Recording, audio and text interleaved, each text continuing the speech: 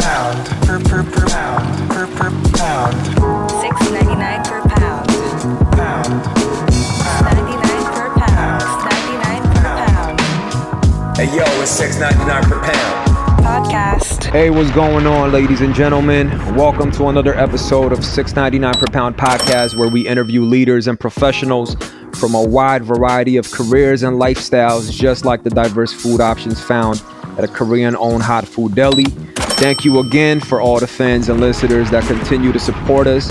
Please subscribe to our pod on Apple and leave a 5-star review. If you don't leave a 5-star review, don't leave anything. You know what I mean? Because we do need that positivity, especially in a time like this, man, when we are out here grinding, providing all this righteous content for you guys.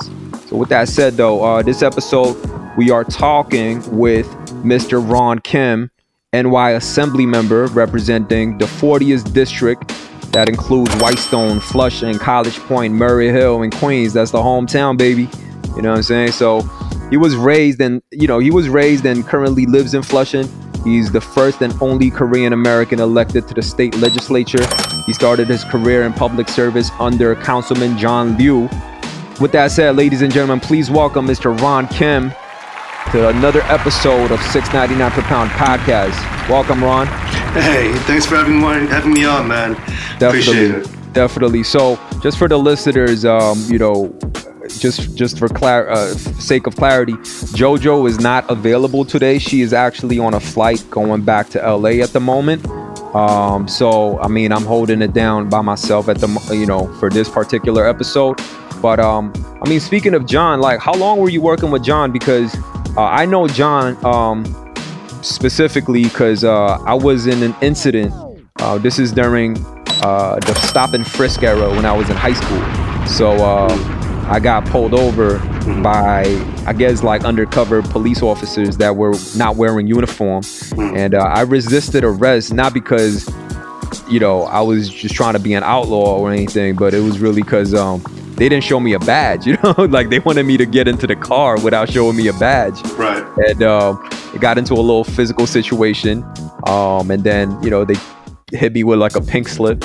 And one thing led to another. I was in John Liu's office explaining what happened. And then he personally took me to the DA's office to overturn the pink slip. I mean, mind you, it was a pink slip. I could have just paid a $40 or $60 and, called it a day. But, he was really hands-on. And that's when I first realized, like, wow, this is why it's important for people within the community to really get involved with politics, because when stuff like this happens, these are the type of people that we need to represent us. Right. So, I mean, with that said, like, I'm curious to know, like, how did you even get into this political realm, and what was it like working with John? And you're from Flushing as well. Tell us, like, what was that like growing up? Yeah, man. I grew up here. I went to public school. I went to PS20, PS32. My kids now go to PS32, the same school that I went to. And I didn't think I was going to get into politics. What I knew at an early age is that, Asian Americans, especially Asian American men, had a rough. We still have a rough. And growing up, I always rebelled against folks, and I didn't want to be the stereotypical Asian person. Even at a young age, you recognize that. Which naturally, for me, I found sports, and that's when I realized how important it is to break stereotypes and push back against people's perceptions about who you are. So I ended up playing, football throughout high school and college, did a number of things. And when I went to college, I studied political science. And that's when I realized, instead of taking out people on the football field and earning their respect that way, having a platform, if you will, a soapbox, a perpetual soapbox, to be the voice of people that that never got a fair shake. They never had a voice in the system. People like my parents. I don't know, the story where your parents come from, but it's probably the same. We're all immigrants, and my parents had a grocery store and they came here. in the 80s. And within 10 years, I saw them file for bankruptcy, and I was left wondering for years, way into my adult years, like, what the hell happened to people like my parents, immigrants, small business owners. And that's how I really got into politics and public service. Like, I spent my entire public service career trying to connect those dots. Like, we used to be good at this, we used to be good at protecting mom and pops, our neighborhood stores. That's where democracy thrives, when our small business mom and pops do well. But we turned away from that for 40 years. And the fight still continues for me. And we can, talk about it more. But for John, I was his first hire as an intern, out of college. I was his first hire. And I went in with the list of issues, man. Like, I grew up, I've had, interactions with the police too, and, getting fines. My boys got, picked up in Central Park for smoking weed, for, all this like stupid stuff, so I know how that goes. And so I had an inside kind of, view of what reality is and versus what you read in the papers. So I went to the police precinct first, 109 precinct, the 109 precinct, right? Yeah, of course. Yeah, definitely. So out of college, I went there and I was like, listen, like, I just left for a few years. I came back and nothing's improved. Like, you got to resolve A, B, and C for me. Like, I felt like I had to do something. And the first place I went was the local precinct. Wait, what? Like, you just charged into the precinct? Like, yeah. I was like, what? Oh man, you have a brave heart. You said protect and serve. On the side of the curse. So you were out of college and you just went straight to the precinct. That is insane. Precinct, that summer, and the guys from like, what the hell is this kid talking about? Wouldn't you go look up your local council member? So that's how I went to go see John. Oh wow! With the list of complaints, like, I want A, B, and C done for my community. I want people to pick up garbage. I want to, do all this stuff that I feel like this is my home. Just Flushing. We all love this place, and things ain't getting better. Like, what's going on? And that's how John and I met. And he looked at me and he was like, you know what? You just come here and work this summer for me, and you can help me fix those problems yourself. And that's how things started for me. And so while you were working under John, is that kind of the time when you started to have like political aspirations of your own? Not really, but more for, again, just in public service, just helping people, and resolving small problems, big problems, and most of them are to people like us. It might be small problems. For the people that come see us, it can be like, I don't know what this Con Edison bill, is telling me to do, because they don't speak English. And you probably do that to your parents. If you grew up, I still do that. Right. I mean, that's essentially a universal story for any immigrant household, Right. And they just are so grateful, and there's nothing more satisfying than resolving an issue or problem for someone in your community, and I got a taste of it at a very, young age out of college. And again, back in my mind, I'm thinking, all right, well, there are people like my parents who believe in the American dream. They came here, they didn't make it, and they're still struggling. What can I do to fix that? And that's been my journey into politics, and running for office to have a seat, not only a seat, but have ownership of our community and direct, and give direction to this state and this country where we should be heading in the future. Got you. No, that's incredible, man. So, I mean, after you first got elected, during one of the virtual town halls, you mentioned that actually, I don't think you were the only person that probably experienced this. So, you mentioned that somebody told you like, yo, after you got elected, like, yo, can you do the Gangnam Style dance? You know what I'm saying? And I'm not gonna lie to you, Ron. Like, when I was a editor for a magazine company I was working with, Double XL, one of my colleagues, and this is just around the time when Gangnam Style really became like a global hit. And one of my colleagues just in passing asked me like, yo, can you do the dance? you know. And on one side I was like flattered, like, oh cool, like, you know, somebody from my motherland is getting recognized globally. But on the other side is like, yo, just because I'm like Asian, that doesn't mean I know how to do the dance. Like, just because you're black, like, I don't expect you to do the nay or any, like, do the Dougie, you know what I'm saying? Like, so, you know, tell us a little bit about that. Like, you know, obviously that was one particular incident, but not only that, like, you represent a part of Queens that's arguably the most, you know, the largest group of Asian Americans living together in a compact space. Yet you still got asked those type of like insensitive questions. Were there other incidents like that? And are you still you know, working through those type of instances? Right. Yeah. No. You know, I think every one of us had a chip on our shoulders, you know, that motivated us, you know, as Americans, as New Yorkers, to try to fit in.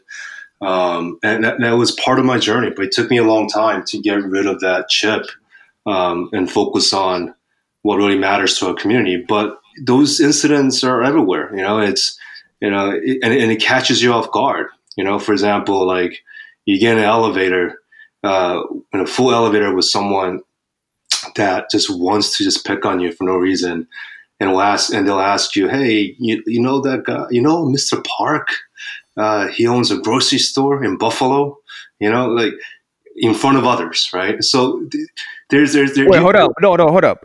You're telling me like you're at like a political, like in Albany, you get into an elevator and another councilman or an assemblyman purposely jokes about shit like that in front of you? Right. So now you and I both know. Like, yo, what? Yo, I can't believe this. Like, this is grown men. This is not like kids. Yeah, no. And those are, people call them microaggressions, right? Or regressive behavior. But it's underlying racism behind it, especially when it's in settings like that.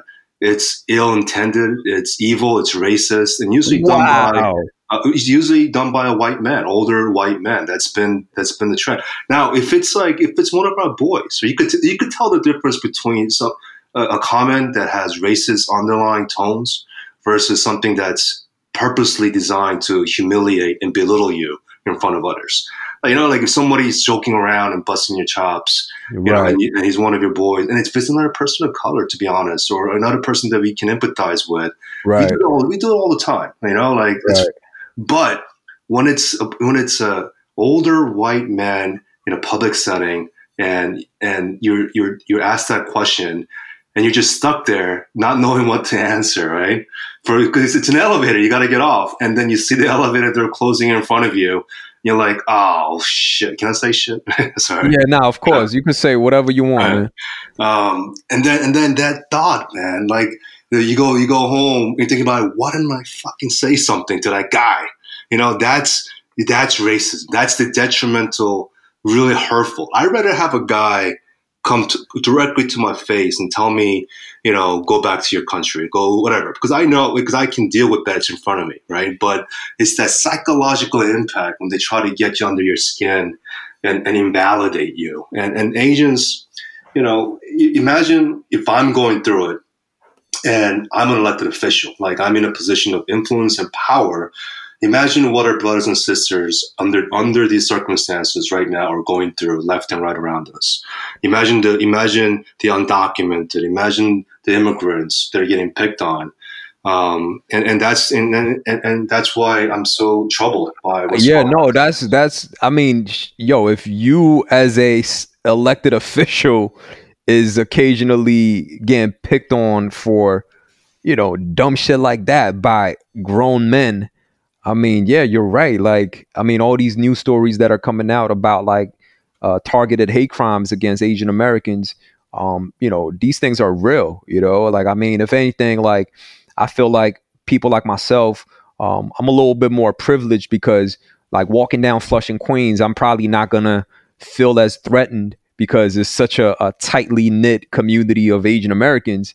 But, you know, if somebody is, even if somebody lives in parts of New York that doesn't have as many Asian Americans, I'm sure like you're gonna be looking over your shoulders. But with that said, can you tell us a little bit about the 40th district of Queens? Like, what should people know? I mean, obviously, I'm very familiar with it, but just for the audience. Yeah, Flushing, District 40, it's one of the most diverse places in the country. You know, you got over 120 different languages spoken in this neighborhood alone. We got, you know, public housing, new condos building up, single houses, apartments, you got it all. You know, Flushing, you know, has always been the epicenter of the immigrant story. People who give it up, who give everything up, you know, to come here, to be near that 7 train, the bloodline for all of us, to get to where we have to go to work. You see it, you know, even during this crisis, you get in that train at 4 a.m., it's still crowded. You know, you still got people. Oh, really? Man, okay. People still hustling. You know, people don't have a choice. Our people don't get a stimulus check. You know, we still got to go to work. We got to hustle every single day. You know, and that's always been the you know what Flushing represented. But there was a time, you know, when we grew up, it was fair. You know, you put in the blood, sweat, and tears. You know, you be taken care of. There, you know, you'll be able to move up in the world, right? You know, but there's a reason why America as a country, we rank last in upward mobility in developed nations. Right. We said again, we are ranked dead last in upward mobility among all developed nations. You know, so all that work, all that stuff that we're putting in, our people, you know, and most of them, majority of them are going to be stuck, you know, in that class for the rest of their lives. You know, and what happens, you know, in a situation like that? You know, we start scapegoating, we start fighting, we start, you know, picking on Black and Hispanic community members, right? And then and vice versa. And that's what we've been seeing the last few years on the ground. I don't know about you, but like I've felt more tension even before the pandemic, you know, just walking around in different neighborhoods than ever before. That people are, you know, the opportunities that used to be there for growth are no longer there. No, it's not. I mean, you know, specifically Flushing, like there was a huge influx of new developments that are happening. You know, like for some strange reasons, like the rent just keep going up. Like the rent on Main Street matches some places in Manhattan. Yep. And you know, like what you mentioned about like the tension between POC communities, I definitely feel like it's been on the uprise when the reality is like it's you know, we're just really pitted against each other, you know. I mean, so with that said though, like, you know, what does your day-to-day look like as a New York State Assembly member? What should people know about what you do for the community, you know? Yeah, I mean, things are much different now, right? We're in the middle of this crisis. We're trying to save lives. You know, people are still stuck behind nursing homes, you know, exposed to COVID, and they can't get out, you know, every single day. So we're doing everything we can to save people's lives because we know what's going on the ground.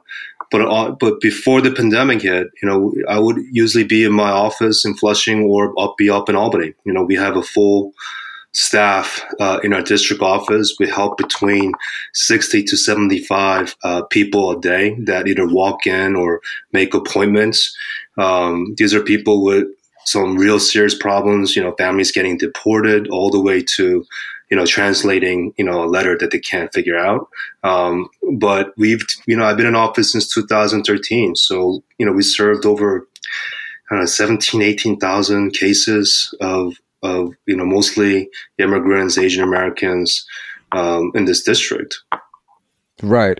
I mean, you know, like I feel like I'm sure it's been a huge difference from when you were growing up. But even for me, when I was coming up, compared to then and now, I feel like there's more money in Flushing than ever before.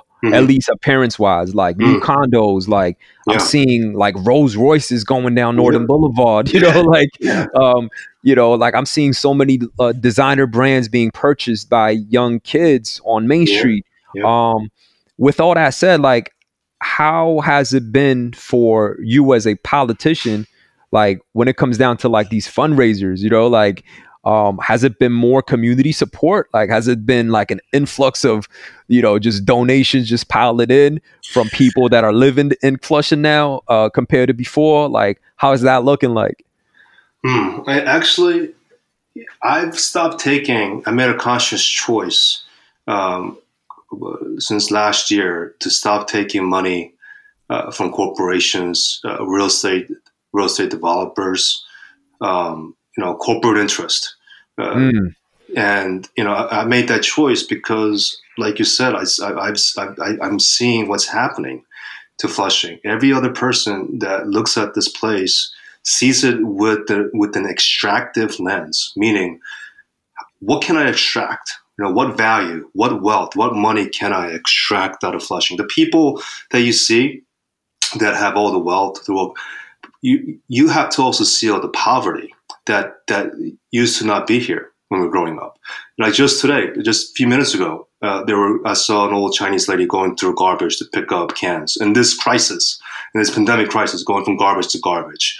If you're walking down Prince Street at 6 a.m., we still have Chinese day laborers, dozens of them lined up trying to get a job. On 40th Road, we used to have, before they cracked down, all the massage parlor and sex workers, that got demonized, but they're just trying to survive. They're just trying to make money. They're just trying to figure out how to put food on the table. So, and all the casino buses, if you notice, all the seniors, half of them actually just live on that bus and they collect vouchers and sell them when they go to the casino to make some money for themselves every single day. Right. There is so much poverty around us. For every Rolls Royce we see 10 others who are getting priced out and they're about to lose their homes and they're about to hit the streets. Yeah, no, I think that's one major point that statistically they say that Flushing, I mean, in terms of numbers wise, like even though, like as you mentioned, you see a lot of increase in wealth, or at least appearance wise, but I think I read some statistics a few years back that Flushing and parts of Queens is actually labeled as a pretty poverty stricken area. Yeah. One out of 5 Asians are in poverty. 1 out of 4 Asian seniors are in poverty. We are, as a minority group, the fastest rising group that deal with poverty than any other minority group. And despite all of that, like, we're constantly being portrayed as this. Obviously, there are successful Asian American brothers and sisters out there, but that's obviously not the sole fact. And I think Flushing, if anything, is like a complete embodiment of that. Like the whole disparity from the very rich all the way down to the very poor that are just surviving off government funding and so on and so forth. That's right. And all that money you're seeing is, like you said, it's artificial money. This is money coming from abroad. I see young kids in their 20s where, like, I don't even know where they get these shoes from. You got spikes coming out of their shoes. My wife telling me like those shoes are worth $1,000. I'm like, what? Yeah. And they're just, it's like nothing to them. But that's not real money. That's not real wealth.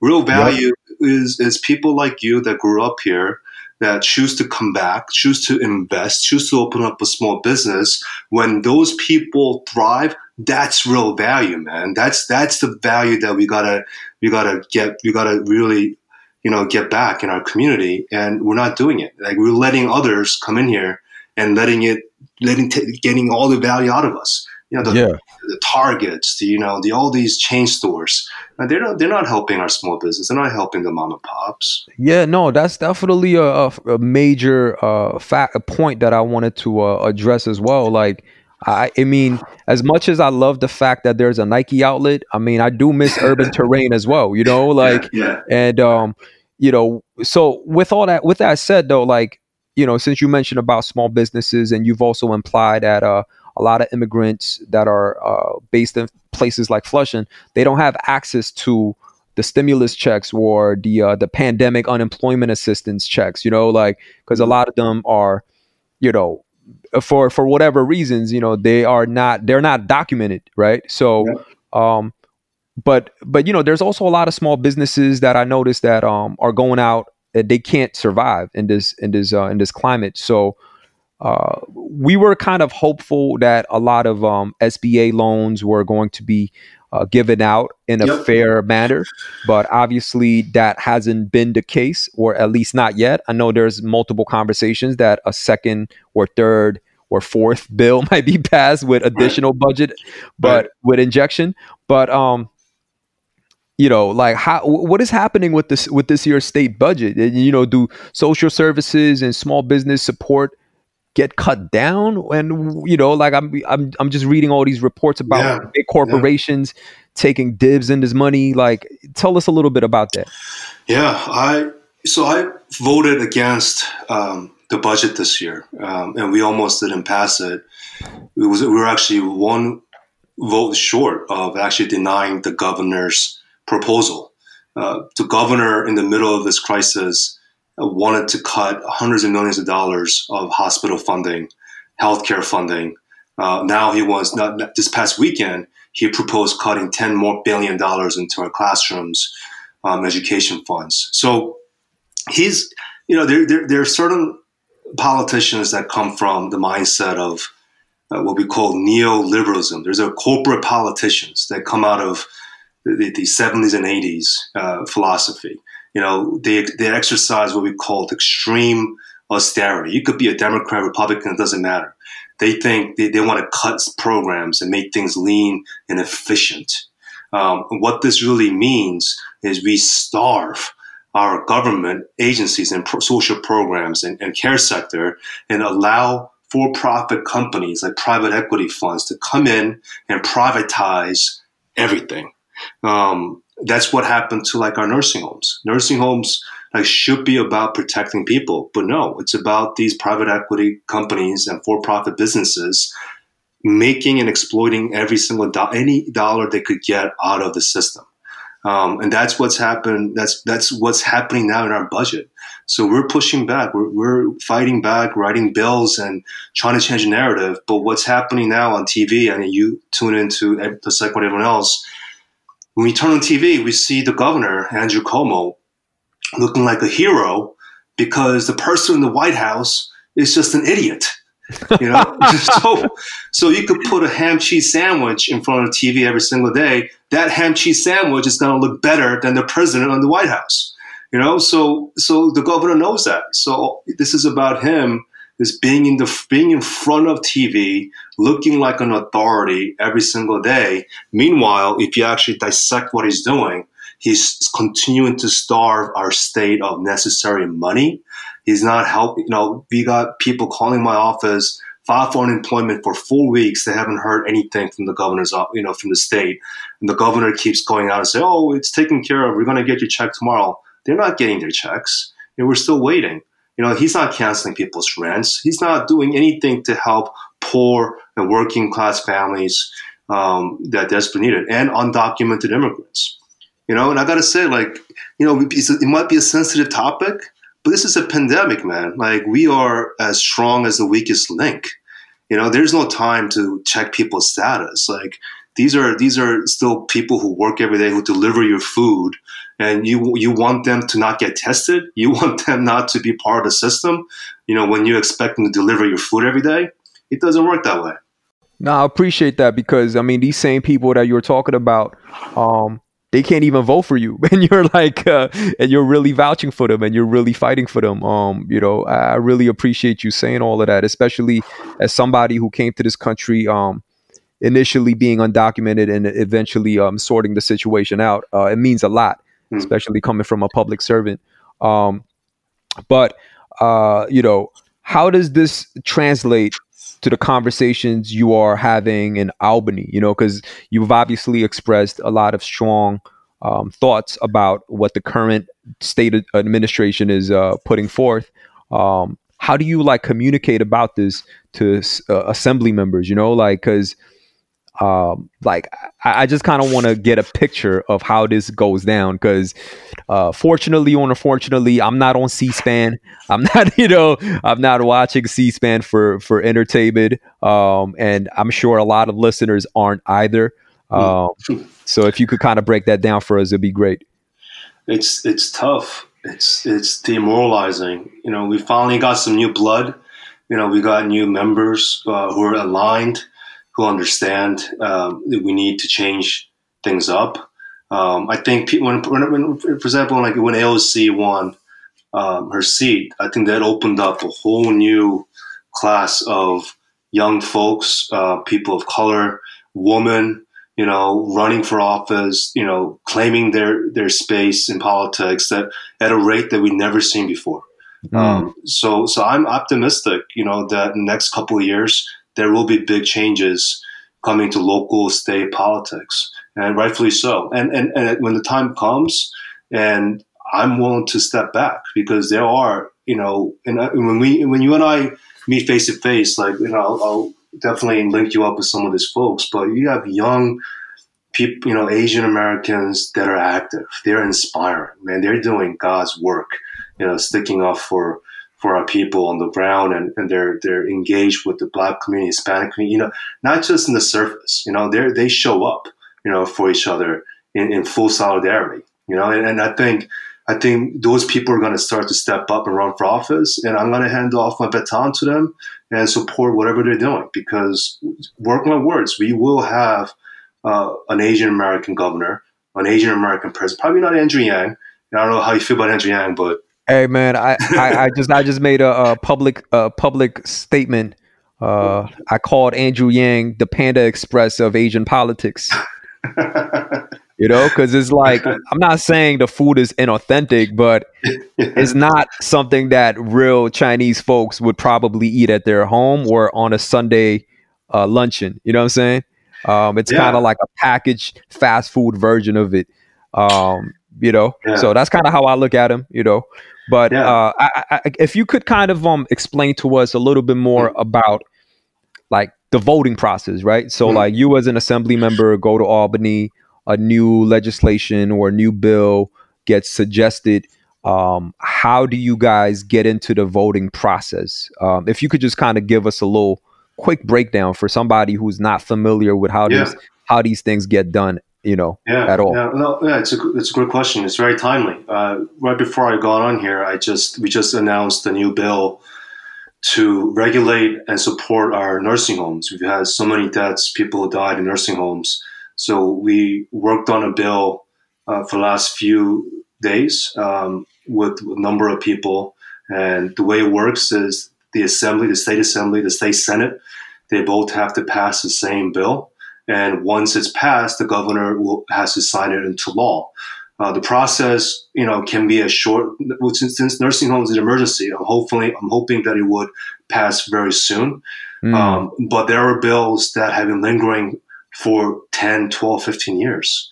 And we passed it every single year in the assembly and never gets advanced. Like, for example, we've had our own Medicare for All, the New York State version, New York State Health Act, that will guarantee everyone in the state of New York healthcare, not insurance, not profit, single payer healthcare. We passed it for, I think, 12 or 13 years straight, and we still have not made it into law. The Dream Act. Christ. Now, you know about the Dream Act, right? Yeah, I mean, I know so many of my homies benefited from that because they were finally able to get real jobs, because of that. And Trump was trying to overturn it, and I saw the pain and the suffering and just the agony that they had to go through every time Trump was making some sort of statement about that. But I mean, please go ahead. Like, I don't want to cut you off for too long. But so New York also had our own version. The Dream Act would give financial aid to go to college for undocumented students. Wow. That was our Dream Act.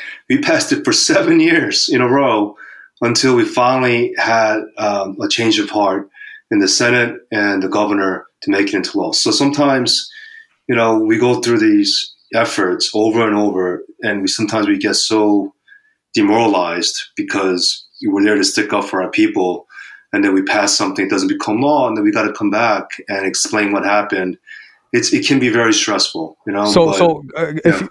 so the state assembly members get together and first pass it, and then it has to go up to the senators, and Yep. then they have to pass it, and Yep. then after they pass it, it has to go to the governor, and the Yep. governor has to pass it. Yes.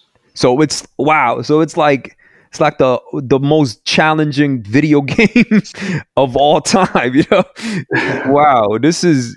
I mean, I don't even know if comparing it to a video game is even correct, but it just sounds so brutally difficult and demoralizing when something that you work towards for 7 to maybe even 12 years just kind of get shut down repeatedly. Yeah. No, that I've had times when like I had enough, you know, and I couldn't. I felt so defeated at times that I just couldn't do it anymore, you know, and during those times, like luckily I found inspiration, I found purpose to refocus. But yeah, the Albany, DC, it's not a pretty place. You know, it's run by a lot of special interests to keep the status quo, to keep money flowing outward out of our communities. You know, to continue to make check cashers and predatory lenders, those type of industries, all the money they want from people in poverty, while we don't do anything for poor and working people. Right. That's been the case for years now. Right. So, but I mean, and please correct me if I'm wrong, but I know like there are lobby groups or agencies and these type of political consulting groups that exist in every aspect of politics, right? And you know, I just kind of want to get your thoughts on like, because you know, when people think of a lobby group or a political consulting agency, they have a bad rep, you know, like people just automatically assume like things are rigged. And you know, I kind of want people to listen to this and kind of get inspired to want to get involved in the political process more, not feel defeated before even jumping in. You know, so can you like explain, like, can you like kind of comment on that? Like, is it true that, you know, political consulting groups exist and, you know, not all lobby groups are necessarily, you know, obviously it's questionable intentions, but, you know, what is your stance on that?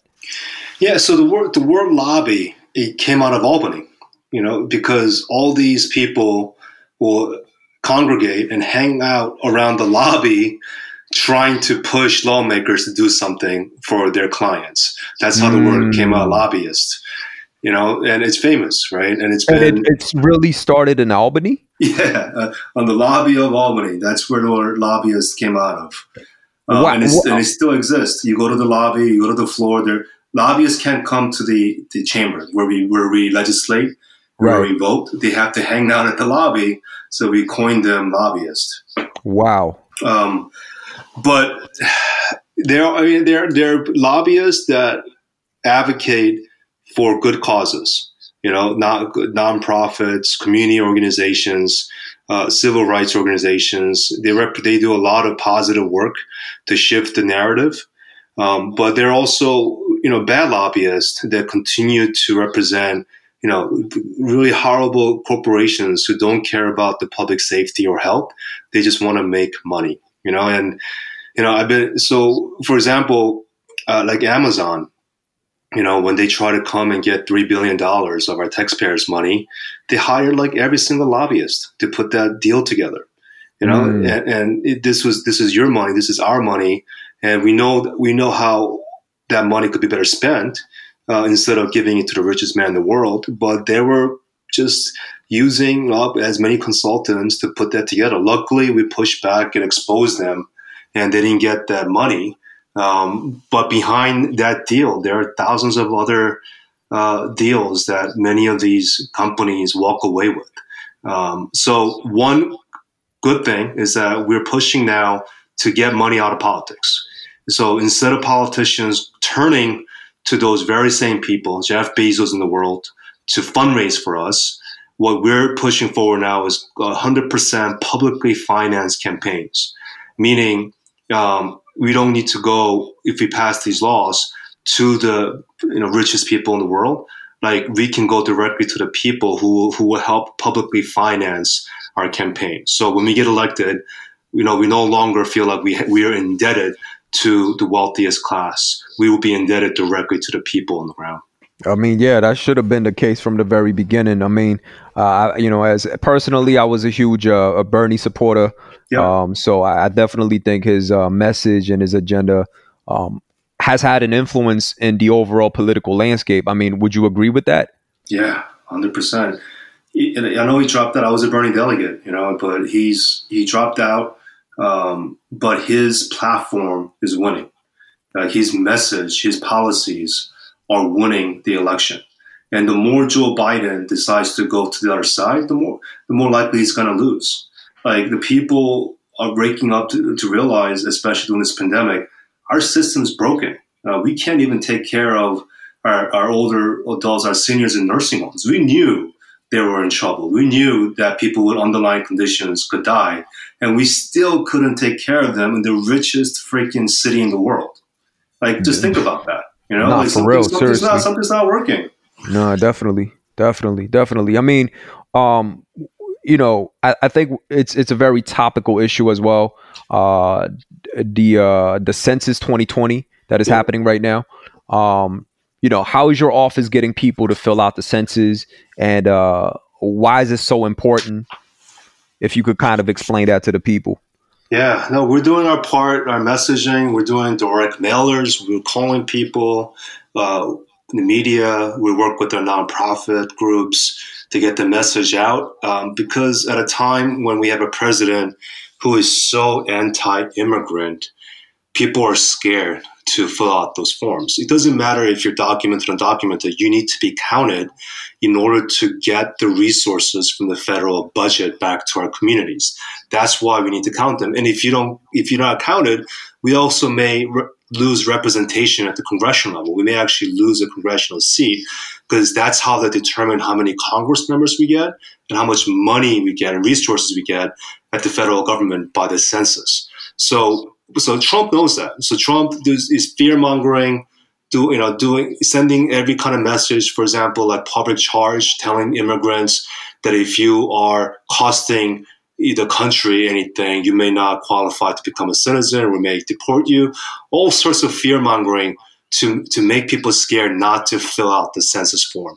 So we have to do our part to change the narrative and make people feel confident that they can trust us, and so they can fill out that form for us. But I mean, to also to the people's point though, how can, like, if I have to fill out a form that says, I live in this house with 4 other people, and out of them 3 of them are undocumented, and this is all data that's going to go into a government agency, right? I mean, Census is not an independent company, so what is it about this particular program that you believe that the people must trust? They're legally barred from relating that data to people's immigration status. That would be a violation of the federal statute. Gotcha. And there'll be massive lawsuits. It'll be an uprise, in a way that we've never seen before.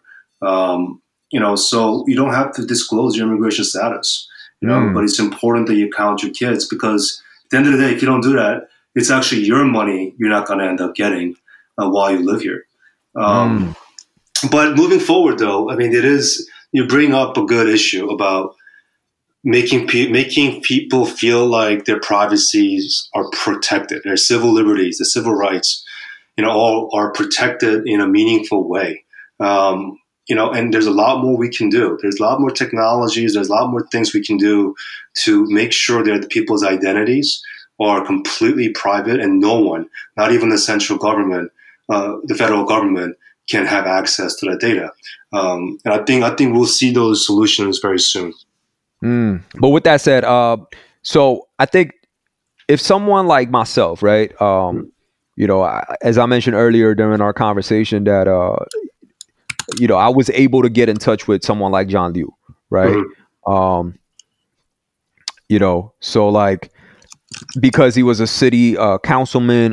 You know, him and his team took care of me and given us the time to you know, bring me to the DA's office and so on and so forth.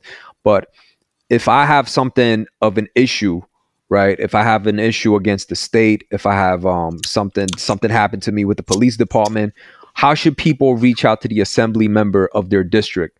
If you could kind of give us a step by step breakdown, I think that'd be great. Yeah, I'm easily accessible in many different ways. I check my social media. People can email me directly at kimr@nyassembly.gov. You know, we have contact, you know, sheets that you can fill out on the assembly website. But if you just Google my name, all that stuff is available. And I interact with people in all those platforms every single day. And, you know, obviously during this time, it's hard to return everyone's email at the same rate. But we're doing our best. All my staff members are, you know, are practicing social distancing. They're working remotely from home. But we are actively responding and following up with people who are reaching out to us. But most of the time, when our office is open, people just usually walk in, you know? Oh, that's incredible, man. I just feel like, you know, I'm sure it's not the only case for our community, like the Flushing community, but the way that politicians or public servants are connecting with members of the community, or especially the younger people, there's oftentimes I feel like there's a little bit of a disconnect. And mind you, you know, when everything is good, people are not looking for saviors, right? It is only when shit gets bad they want to talk to a public servant, they want to talk to a police officer or a politician. But what do you think is a good way for young people that want to get more involved? How do you recommend them to start? Like, do they have to have a political science degree? Like, should they join like a debate club? You know, like, what are some of your suggestions about that? I think it doesn't matter what your background is. You know, you just have to have passion, you know, purpose, and determination to help people. I think if you have the right heart, and it's not about you know, making headlines or, you know, taking a picture and trying to become famous through politics. Because most of the time, people go into politics and they fall in that category, right? They like to wear their shiny pin and be on CNN and try to be authoritative and famous. And it's very top down. You know, it's very authoritative, like I said.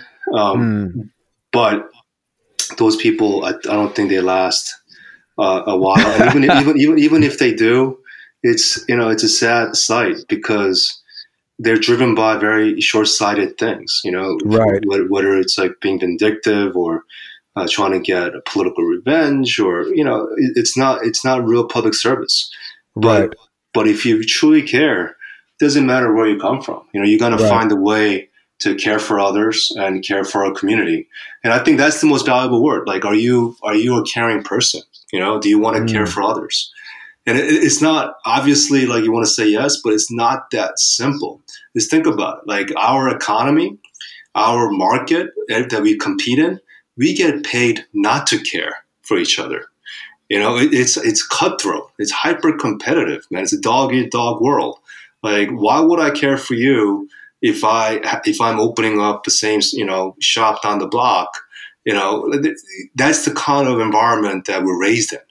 So there has to be a lot more first that needs to happen before we can really engage people in a meaningful political leadership conversations. Like, people's basic human needs must be met. And that's why I think so many young people follow Bernie, because they understood that point as a young person.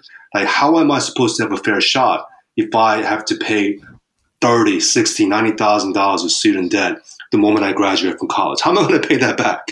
You know? Like all this stuff, the young people understood. Like this is, my parents didn't have this debt. Why are you putting me in a lifetime of debt? And where are my jobs? Where are my opportunities? So when people's basic human needs are met, I'm talking about basic stuff, man. Food, shelter, housing. Like people, how are people gonna live when they can't pay rent next month or in a couple of days, May 1st? What are they gonna do? They're gonna their people are stressed the hell out. And you gotta go to them and say, hey, I know you're stressed, but are you gonna care for your neighbor? I mean, right? Yeah, no, for real. There's a disconnect here, right? Yeah. It's you like gotta step. Yeah. When you're not good, when nothing is in your pocket, when your stomach is grumbling, like you don't have the luxury to look out for other people, right? Yeah, you're right, man. You're right. I think. But appreciate you for saying all of that, breaking that down. $6.99 per pound podcast is an occupation driven podcast. So we ask all of our guests this question. This is kind of like a glass door type of question. So please don't be taken back from it. What is like the ballpark of what an assembly member make as a salary? We just, after 16 years, we had a pay increase last year. So depending on your level and your seniority, an assembly member, I think, makes between $110,000 and $125,000. Oh, it's like, okay, that's pretty solid. Obviously it's comparative to different people, but. Yeah, we were at 79,500 for almost 15 years. Oh wow, got you. So they bumped that up. Okay. Now, but I do like to be transparent about these things, just because I think, especially amongst Asian households, luckily,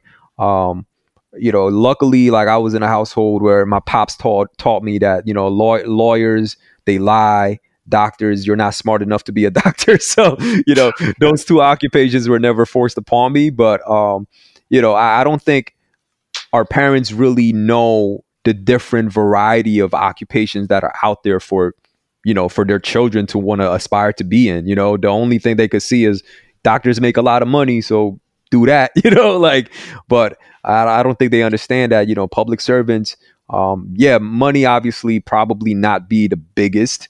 But it's something that people are passionate about. It's also something like people that could do to make a good living, a solid, hard-earned living, So I just wanted to get that point across. But coming back to you though, Ron, like if people wish to, like what can everyday people do to support your work as a assembly member and the legislation that you are pushing? Stay in touch, reach out to me, follow me on Twitter at Ron T. Kim. I'm very active in communicating to folks out there, support the bills that we're pushing. We just introduced the bill today. Check it out on live stream to save people's lives in nursing homes. And we're doing a bunch of things, trying to get done. I do have a re-election this year. Coming up in June 23rd. Oh, so wow. How is that going to be done? Is it going to be done all virtually? Like how is that? No, I think it's going to be mostly absentee ballots. So you can mail in your ballot, but it'll be the first, one of its kind. So we'll see the outcome. But I do have an opponent. He's actually running from the right. He was always a Republican all his life, and he just changed parties. He's still an active police officer.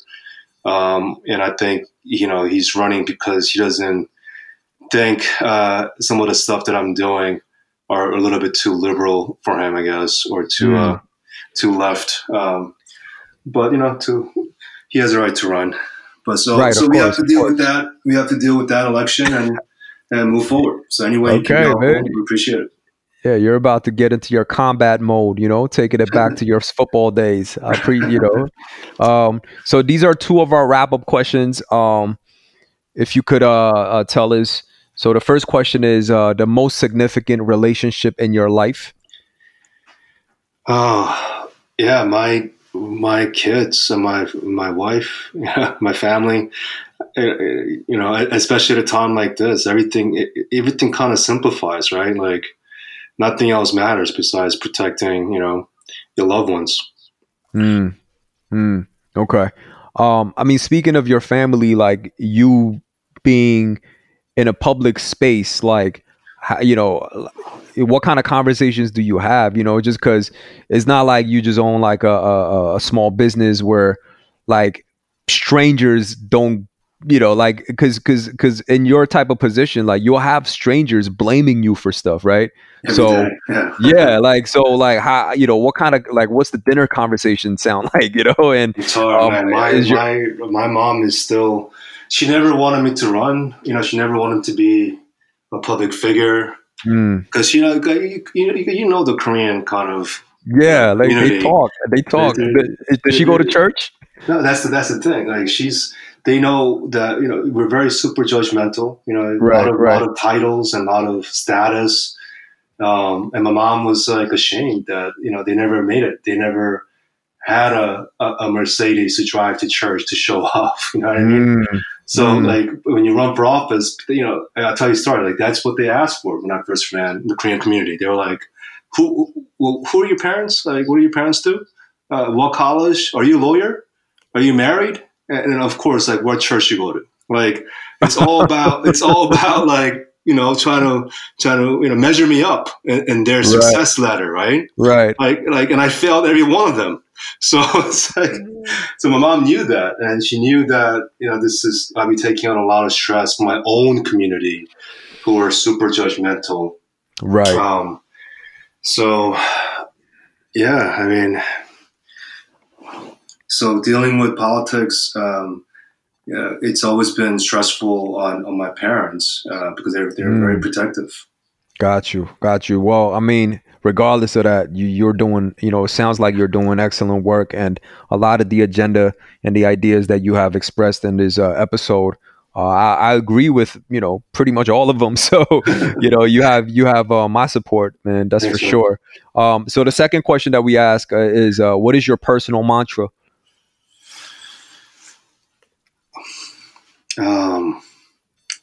It's always be learning, man. Just just wake up trying to grow every day.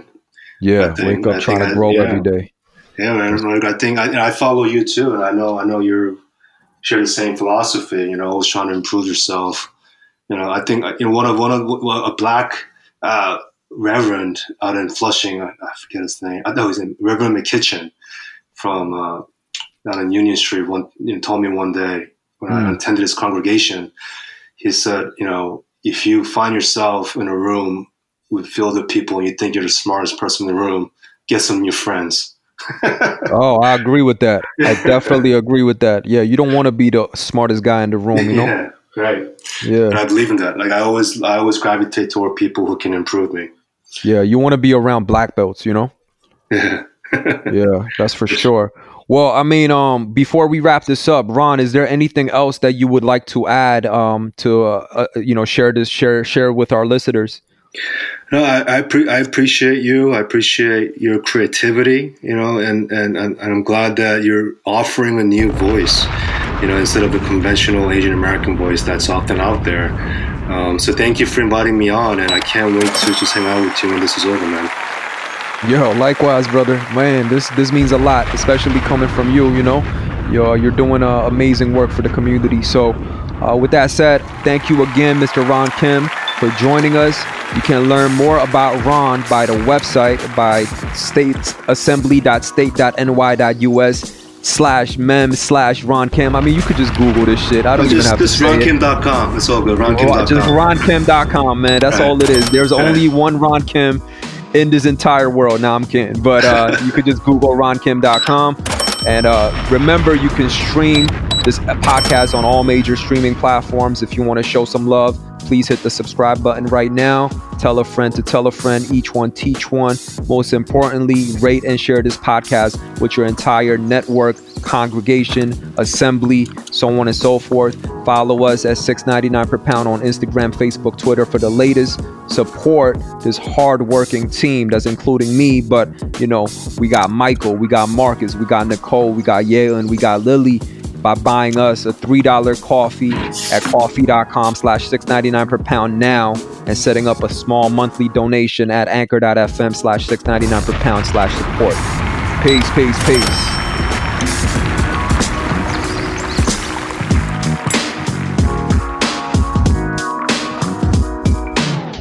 Hey yo, it's $6.99 per pound. Podcast.